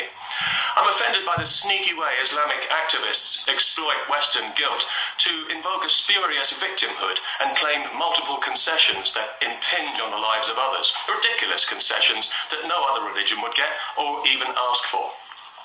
Special food that everyone has to eat. Special clothes that threaten the security of others. Special social... Sorry, I'm going to stop it for 1 second. Just say, I don't know if I could add to anything he's been saying. He's great. And he's an atheist, and he doesn't like any religion, but Islam is his main focal point. I mean, his main attack is against Islam, naturally, because, it's like people say, why don't you attack other religions? Well, when other religions start attacking me in serious ways, I will do that. Right now, it's Islam. So let me just continue. It's a few minutes. Conditions that insult and divide people unnecessarily. Special conditions at work that tread on everyone else's toes, and special treatment before the law. If you burn a Quran in Britain, you'll be arrested as a criminal. If you burn a Bible, you won't. I'm offended by that. I'm offended by Islamic values generally. I find them deeply morally offensive. Profoundly so when it comes to women. I would like to tell you just how offensive, but I don't have the vocabulary to really do it justice. So let's just say that on a scale of offense from 1 to 10, I'd put it at around 100, no, 1,000. So if you're a potentially offended Muslim, rest assured that nothing I say about your religion could possibly offend you any more than your religion has already offended me many, many times over. Be offended by all means if that's what you want to do, but a word to the wise, whatever you do, don't embarrass yourself by making up a phony mental illness and trying to pin it on people to shut them up. Oh, too late, you already have. How deeply humiliating for you and how offensive to the rest of us. In fairness, we should be grateful that most of the Muslims who live in Britain are not that easy to offend. If they were, we wouldn't be able to do or say anything at all, because virtually everything about Western society offends the religion of Islam. So any Muslim who really wants to be offended only has to walk down the street and he can be in high dudgeon before he reaches the corner. So we should be glad that most of them are not like that. But some are, and one is too many. By the way, you'll notice that I said he just now. Of course, I realize that there are female Muslims who like to be offended, but we have to remember that a woman is worth only half a man, and I don't want to shortchange anybody here. If you're a Muslim who lives in Britain, and if you find that your beliefs get insulted now and then, well, that's not very nice, but my advice is to laugh it off and forget about it. Mark it down to the robust exchange of ideas and opinions that have made Western society the most vibrant and successful on the planet, and thank your lucky stars you live here, as I do, every day. If your beliefs get insulted a lot, on the other hand, well, that's a different matter, but it's got nothing to do with anybody else having a phobia. It's because there's something wrong with your beliefs, and if you can't see that, then there's something wrong with you. You are the one with the phobia. You are the one with the mental disorder. You are the one with the problem. And you and your beliefs are the problem for everyone else. And I'm talking here specifically to the professional crybabies of Islam, people like the Muslim Council of Britain and all these other self-appointed loudmouths who grab every opportunity, however ridiculous or artificial, to be offended. Let me do you people a favor by telling you what the media wouldn't dream of telling you, because it's the truth. Nobody cares about your feelings. We're all sick and tired of hearing about you and your poxy feelings. We look at the trivial things that offend you and the vile things that don't offend you, and we have nothing but contempt for you and your feelings. We're glad you're offended, and we hope you work yourself into such a state of righteous apoplexy that you literally explode. But most of all, we wish, oh, how we wish, that you would take that goddamn religion of yours and those precious feelings and shove them right up your Khyber Pass. That's how people in Britain really feel, and if you don't believe me, just ask them, preferably in a pub, as alcohol, God bless it, has a way of bringing out the truth, feelings or no feelings. Islam's reputation is being cemented today, for generations to come, by this current crop of professional complainers and privilege seekers. It's almost as if they want their religion to be unpopular. How else do you explain their behavior? Are they really too stupid to see the damage they're doing? Or are they just too happy wallowing in their fake victimhood to care? Every decent Muslim in Britain should be cursing these people, these self-appointed community leaders who claim to represent them, yet whose behavior has made their religion so resented and so despised. These people are the reason that so many of us in the West, who were formerly neutral about Islam, now feel that we've seen its true, intolerant, ugly, devious face, and we will never trust it or respect it again. That's what these people have done for your religion, Muslims. With friends like that, who needs the BNP? And that's it. That's Pat Condell. I don't know what to add to that. The guy's brilliant. He just, again, he's an atheist. He's usually against all religion, but his main target of late, in the last few years at least, has been Islam, naturally. Why? Because Islam has been targeting all of us. And so the only thing I can add to that is amen. Amen. Let me change something here. Let me change a little pace here and go to Amy's blog where she talked about the Oscars a little and a few things that jumped out. Besides Amy Adams' beautiful gown, which I gotta say I'm not into ladies' dresses, but Amy cites her gown and says if anyone wants to send it over, they can do that. It's gorgeous. If you haven't seen it, check it out. It's very, very nicely put together. And the one thing that jumped out, Amy says the good about the Oscars, the acceptance speech by Matthew McConaughey, and she puts in parentheses, sorry, but I could not find a video acceptable. Let me go on. Amy writes, while I don't share McConaughey's belief in God, I love that he was so matter-of-fact in stating, one, the importance of his mother teaching him self-respect. You know, McConaughey's mom demanded that him and his brother have self-respect. Two, that the people he most hoped to make proud were his wife and 3 kids. And 3, that his quote-unquote hero, the one who he's always chasing, is an idealized version of himself, as he imagines himself to be in 10 years. And Amy writes, although he's religious, McConaughey seems to understand to a significant extent what Ayn Rand described as the virtue of pride. And she continues, it's not surprising that in a recent interview with GQ, he embraced the word selfish. McConaughey embraced the word selfish. So, quote, he says, McConaughey in the interview, I'm a fan of the word selfish, and he emphasizes it, self-ish. He repeats, drawing it out. When I say I have gotten a lot more selfish, I mean I am less concerned with what people think of me. I'm not worried about how I'm perceived. Selfish has always gotten a bad rap. You should do for you. I wanted new experiences. And Amy continues, it's good to see someone embrace the term selfish, and even better to see him go on to win an Oscar. Absolutely true. I think it's great. And then there's a little semi-scandal here with the Oscars, with the film 12 Years a Slave. 2 of the Oscar voters admit, at least 2 of them, admit to voting for 12 Years a Slave without seeing the film. You know, they didn't see the film, but they voted for Best Picture and I guess Best Director because it's about slavery and blacks, and they want to be as politically correct as possible. And it's sad because other movies might have gotten the edge if people were more honest about it, if they had seen the film. And that's just 2 who admitted to it. Who knows what else? And there was a pretty ugly campaign that the studio had for the film also, 12 Years a Slave, which It was two words, it's time. They were saying, it's time, with the implication being that it's time that a film about slavery wins an Oscar. I mean, I don't know what that means. I mean, 40 years ago, the TV show Roots was a great success. It was excellent, well done. I remember seeing it. And now they're telling us it's time. I guess it's time for what? For a film about slavery to win an Oscar? If it's a great film, sure. I haven't seen the film. Unlike the others, I'm not going to vote. Vote it in without having seen it. But that's what we're dealing with here. We're dealing with politically correct people at the Oscars. And Seven says that Ellen DeGeneres said it at the beginning. I think she even said something about that they'll be racists if they don't vote for it, if it doesn't win Best Picture.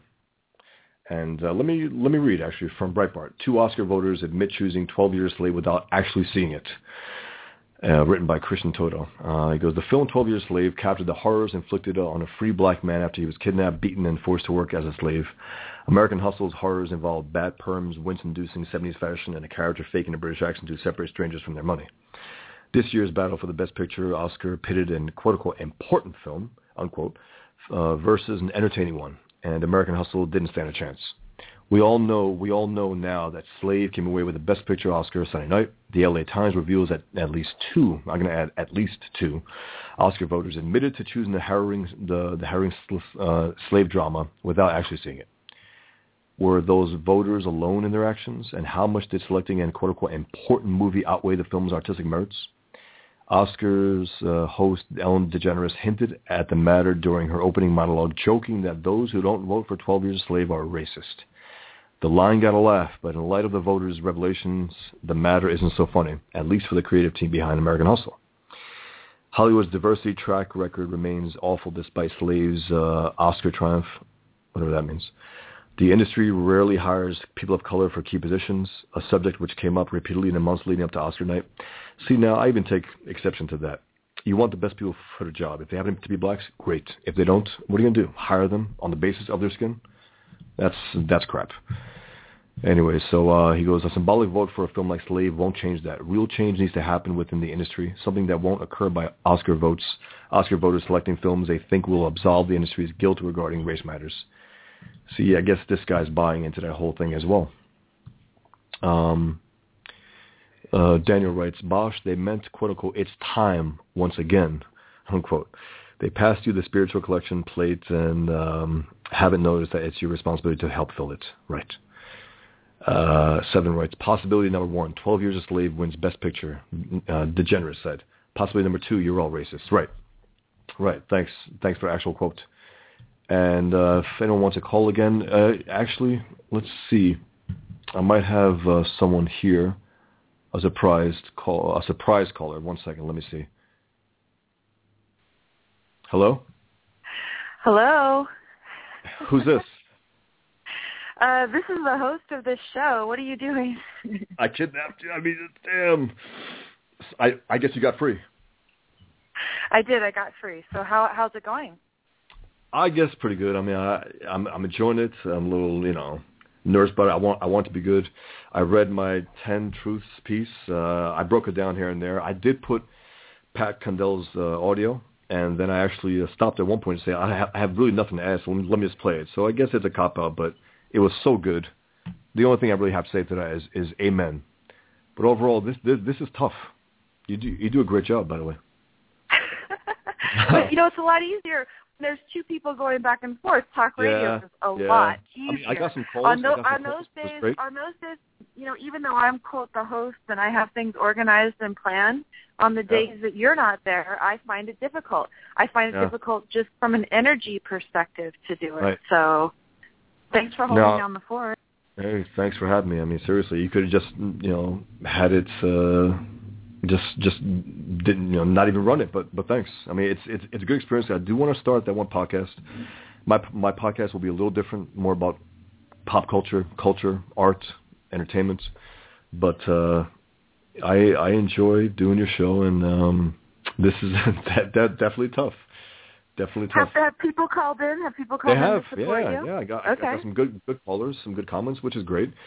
No one has said good job, but that's fine. I mean, I get it. Well, you're not here. You're done. Yeah.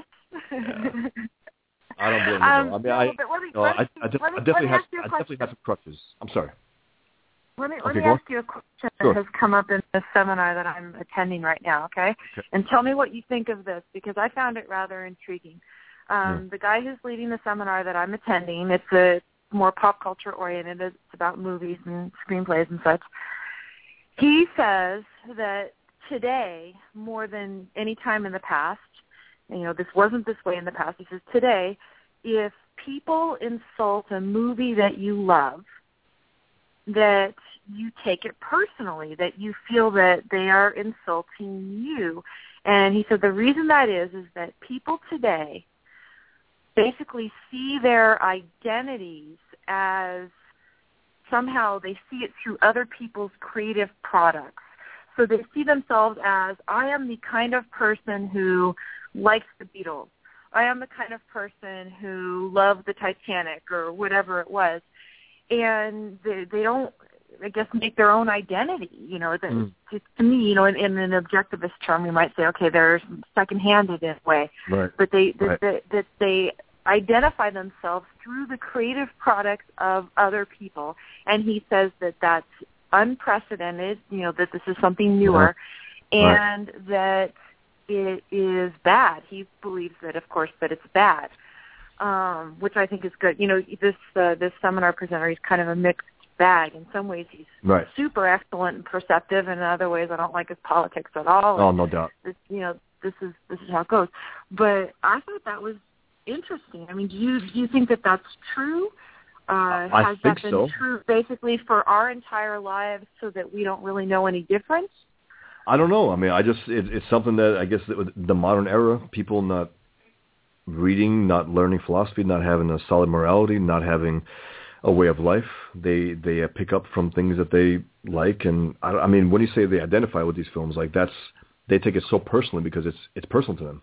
This is their philosophy in some way. They might have a character that they latch on. Oh, that's my philosophy, without not explicitly saying it, but implicitly saying so.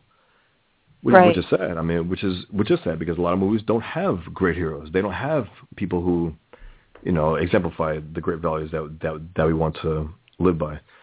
It is sad. But what do you say about the other thing? Well, the idea of really identifying so personally with cultural products and clinging onto them as if that is, that represents your values in life. As if that defines you. Yeah, right. As if that defines you. I kind of see it as evidence of the declining culture. We always talk about the fact that we are on our way to a dark age, in effect, and there's so many people who recognize that there's something horribly wrong in the world, but they don't know what it is, et cetera. One of the signs of that could indeed be that people are clinging on to cultural products out there, art of all kinds, as the way that they can see their values played out in the world, because the ability to create values in the world has been cut off by oppressive government and everything else these days. So that's how I saw it. I saw it as immediately people are turning to culture as the vehicle by which they experience the achievement of values, because that's been cut off in the world. Not that it's like some random choice that kids today are making, that they see themselves as the person who likes the Beatles or whatever band. But I'll tell you something about the power of story, the power of stories. Ayn Rand, learning her philosophy through The Fountainhead, through Atlas Shrugged, was, incredible. It was a more profound take than just reading some of her nonfiction writing. There's something to it, but of course there's a philosophy there. These movies don't have that. It's a 2-hour film. They're not expressing a philosophy. But no joke, there were some rappers who based their philosophy on Scarface. Mm-hmm. Meaning what? Are they going to kill people? Are they going to become drug dealers? I don't know what they mean by that. That they based their life on that movie. I don't know what that means. Again, I just think that, because he talks a lot about this idea of with protagonists in film, and that basically the audience will put themselves in the shoes of the protagonist, and that I guess emotionally, naturally, whatever it is. Yeah, but whatever it is that the protagonist is pursuing is a metaphor for whatever you see yourself pursuing in life. So again, I think if people are really identifying more with movies and other cultural products today, that they're seeing their identity is wrapped up in those things way more than they used to, I think it's because that is the only avenue where they can actually, or not actually, but a lot of people can experience more value, pursuit, and achievement in art. And not as much in life, right? And the other thing that I used to hear was that, if you, for instance, write a novel, right, that the sales of books and movies almost increase during a depression or a recession. Right. And I think it's precisely because people, they want to see value pursued out there, and everything's being cut off for them. So, in Obama's America, even more so today, we're going to see that. So I don't know. I just thought it was a really interesting observation. It got me thinking about this. It definitely is. He's great. But, no, you're right about that. And in today's world, you're right. A lot of people are not going out there achieving. I remember this one artist saying something. He said something about the fact that he loves experiencing others' comic books, but almost not as much as his own as he makes them. And that, to me, I find very, very strange. You know what I mean? He enjoys others' work more than his own, more than making it. I mean, look, it's a process. It is tough sometimes, but once you achieve that, it's unlike anything that you've read. I mean, you created this. From what I gather, Iran used to even reread Atlas Shrugged at times, because there was nothing in the culture that can quite match it. Like, for instance, Leonard Peikoff would talk about after he finished a book, he couldn't really enjoy it for many years, and then many years later, he could go back and read it. But maybe if it was fiction, it might have a different attitude about it. Maybe if it was a story. I'm not a fiction writer, but I'm sitting here listening to what goes into that. And it sounds like if you do it correctly, the way this guy has done it, and if you do it intensively and really plow through a piece of work over several years or something, that you have, by whatever you have that has remained on the page is about 1/20th of what you've thought about. Right. And you've gone through so many decision making and considered all the different possibilities, and I could see, maybe you'd say, okay, well, I saw so much of what, the background of that was, that I can't just sit back and enjoy it the way that I can enjoy the final product of somebody else's hard work and thinking and everything else. I think this guy was being self-degrading. I think he was actually put himself down. That's just my assumption. Because, and when I gather, I don't remember the guy's work, so I don't remember it being great at all. In other words, I don't remember any great artist ever saying that, ever. Yeah, I guess. I mean, I think, again, I think, Rand was always happy to see a great, no doubt about it. Novel or book or anything else that wasn't hers. But the experience of creating your own, I mean, it's it's a whole different thing. This is yours. It comes from scratch. This is you in book form. I think that's a whole difference. But I mean, let's pick us up next week. We definitely can. I mean, the opposite of what you just described with that guy. Yeah. The opposite of that is McConaughey, right? I was surprised to hear anyone, I mean, especially a kid, right? He was a kid when the person he described in his acceptance speech came up to him and asked him the question, who is your hero? Who in the world, when asked the question, who is your hero, says, my hero is not somebody in history or out in the world now. My hero is an idealized version of myself, which is essentially what he said. He said, myself as I imagine I would be in 10 years or whatever it is. Right. Zero isn't that. Who says that? Yeah. I remember having that thought when I was young, basically projecting to the point where we'll ever meet my best self, you know what I mean? And that's the idea that you want. You want to reach to a level that, and that's what you want to do. It's like Aristotle, when he said about writing things, you go to the end of the story, you go to the end of your life, and then you look back and you want to reach that point. That's where you want to get to. And if you get there, great. Just keep plugging away. Keep trying to get there. And it was a great comment to make, especially off the cuff. By the way, someone's calling here and they say they want to speak to both me and you. Let's see who it is. You want me to unmute? Go ahead. Yes, hello. While I was muted, I was saying, yes, hello. Unmute me. Hello. Who's this? Hello. Yes. I wasn't listening to your show. Well, they called me on this radio platform, the One Angry Jew. Okay, I'm getting off here. I don't know what that was about. Okay. I don't know who that was, and I guess he wasn't trying to call my show. I guess someone else was trying to. I don't know what the hell that was. But it seems like someone here. Well, of course, Bosch, this happens when you jump in as the guest host, because if it happened to me as the well-seasoned host that I am, I'd have absolutely no problem dealing with right now. That's right. Actually, well, I got about 10 minutes left. Blessed. I have to finish up here. You want me to let you go and finish up your story? Yeah, I have Ted Cruz's 10 points, and then I think that's about it. Excellent. Okay, well, thanks for calling enjoy. in. I appreciate it. And we'll talk later. Take care. Excellent. Thanks. Take care. Thanks.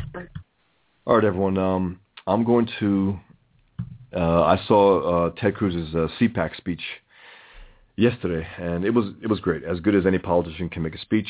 Funny, and also very, very good points. So his 10-point plan. I'm just going to run through them. Just to read them. I'm not going to have the audio. I've been doing enough audio. But anyway. The first point, he says, defend the Constitution, all of it. Defend the Constitution, all of it. The second point, he says, we need to abolish the IRS. With the result being we can put our taxes on a postcard. And, of course, he went, about the corruption in the IRS, what Obama's been doing. And I think Steve Simpson at a Voices for Reason blog picks up on the Wall Street Journal article about the IRS and how it's quite obvious that it's been a Democratic Party attack on free speech, on non-leftists, with the Obama administration likely. I mean, we know it is, but in terms of proof-wise, the guy thinks that he has the smoking gun. And Steve Simpson takes it a little further on the blog. The objectivist Steve Simpson on ARI's blog, Voices for Reason. Check it out when you can. And number 3, expand energy in America. Expand energy in America, which the left does not want us to do. 4, expand school choice. Now, that's what he says. And, of course, abolishing government schools is the best way to do that. I'm not sure if he would go there. I'm not sure if he's as radical as that, Ted Cruz. And he also says, repeal Dodd-Frank. And Cruz adds, talk about a bill that you don't have to read any further than the title to know nothing good can come from it. By the way, if you want to call in, let's see, someone... Hello? Who's this? I have a logical question for you, if I may ask it. Who is this? On what basis did you hang up on the last caller? Well, if you want to know my name, it's Howard.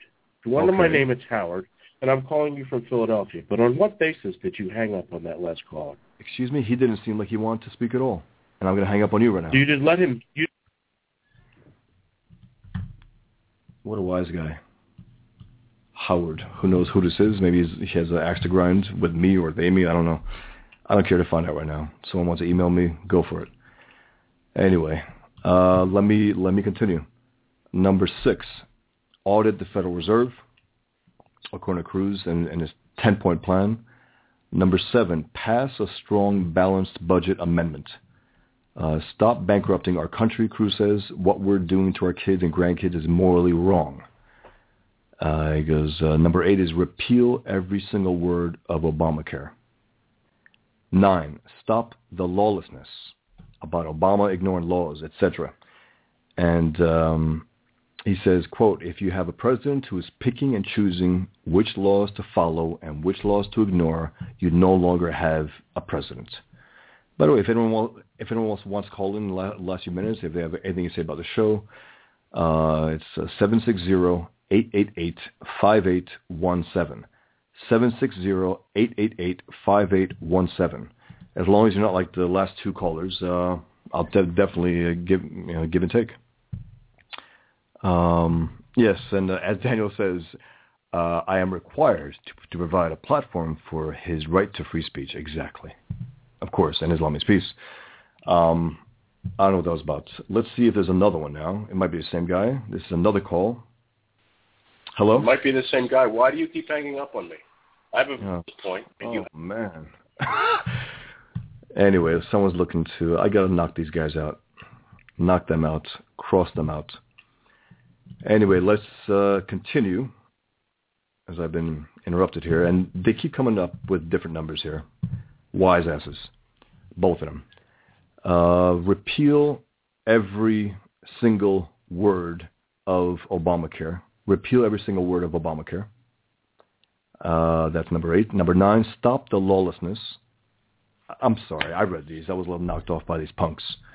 But let me reread that. Number 9, stop the lawlessness about Obama ignoring laws, etc. Quote, Cruz says, if you have a president who is picking and choosing which laws to follow and which laws to ignore, you no longer have a president. 10, end the corruption. Now, that's a little vague. I know what it means, but end the corruption. Eliminate corporate welfare and crony capitalism. Term limits, etc. That's what he wants, term limits, as Mark Levin actually promotes in his book, The Liberty Amendments. And I would add one more that he could have and should have and all that. I would have added declare war on jihad. But one thing that really stood out from those 10 points to me as objectives is no social issues were on the list. Thank God, he says. The atheist says. No social issues were on the list. That's great. It really, really is. And it's, he is religious. He has spoken about against gay marriage and abortion in his own, I guess, limited way. But when it comes down to the big issues that he wants to promote in America, it's not those. It's not the religious issues that religious conservatives would like to be pushed. Leave that to Rick Santorum. And also, I think Ted Cruz is the only 2016 contender, as I mentioned before, who uses the proper term jihad to describe the Islamic enemy's war on us.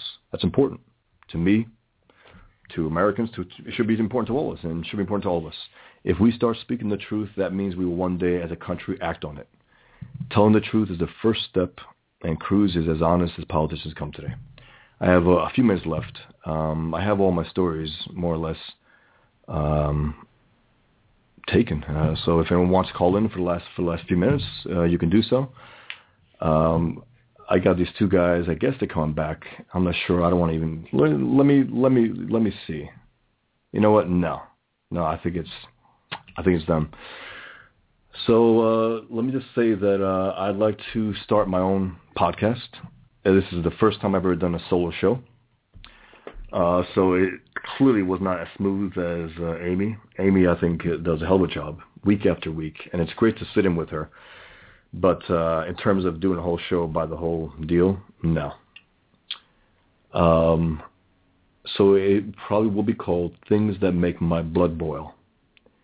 And we have a lot of things to be angry about these days, domestically, with our own governments, and the enemy, and what goes on. And this Islamophilia, this is something that's an issue that really, really kills me, this refusal to call the enemy what it is, to face it, to tell the truth about it, and to act on that truth. And these guys, by the way, keep calling up. Daniel says, what was your basis for hanging up on me? Now, I hope it wasn't Daniel. I hope it wasn't him. If it is,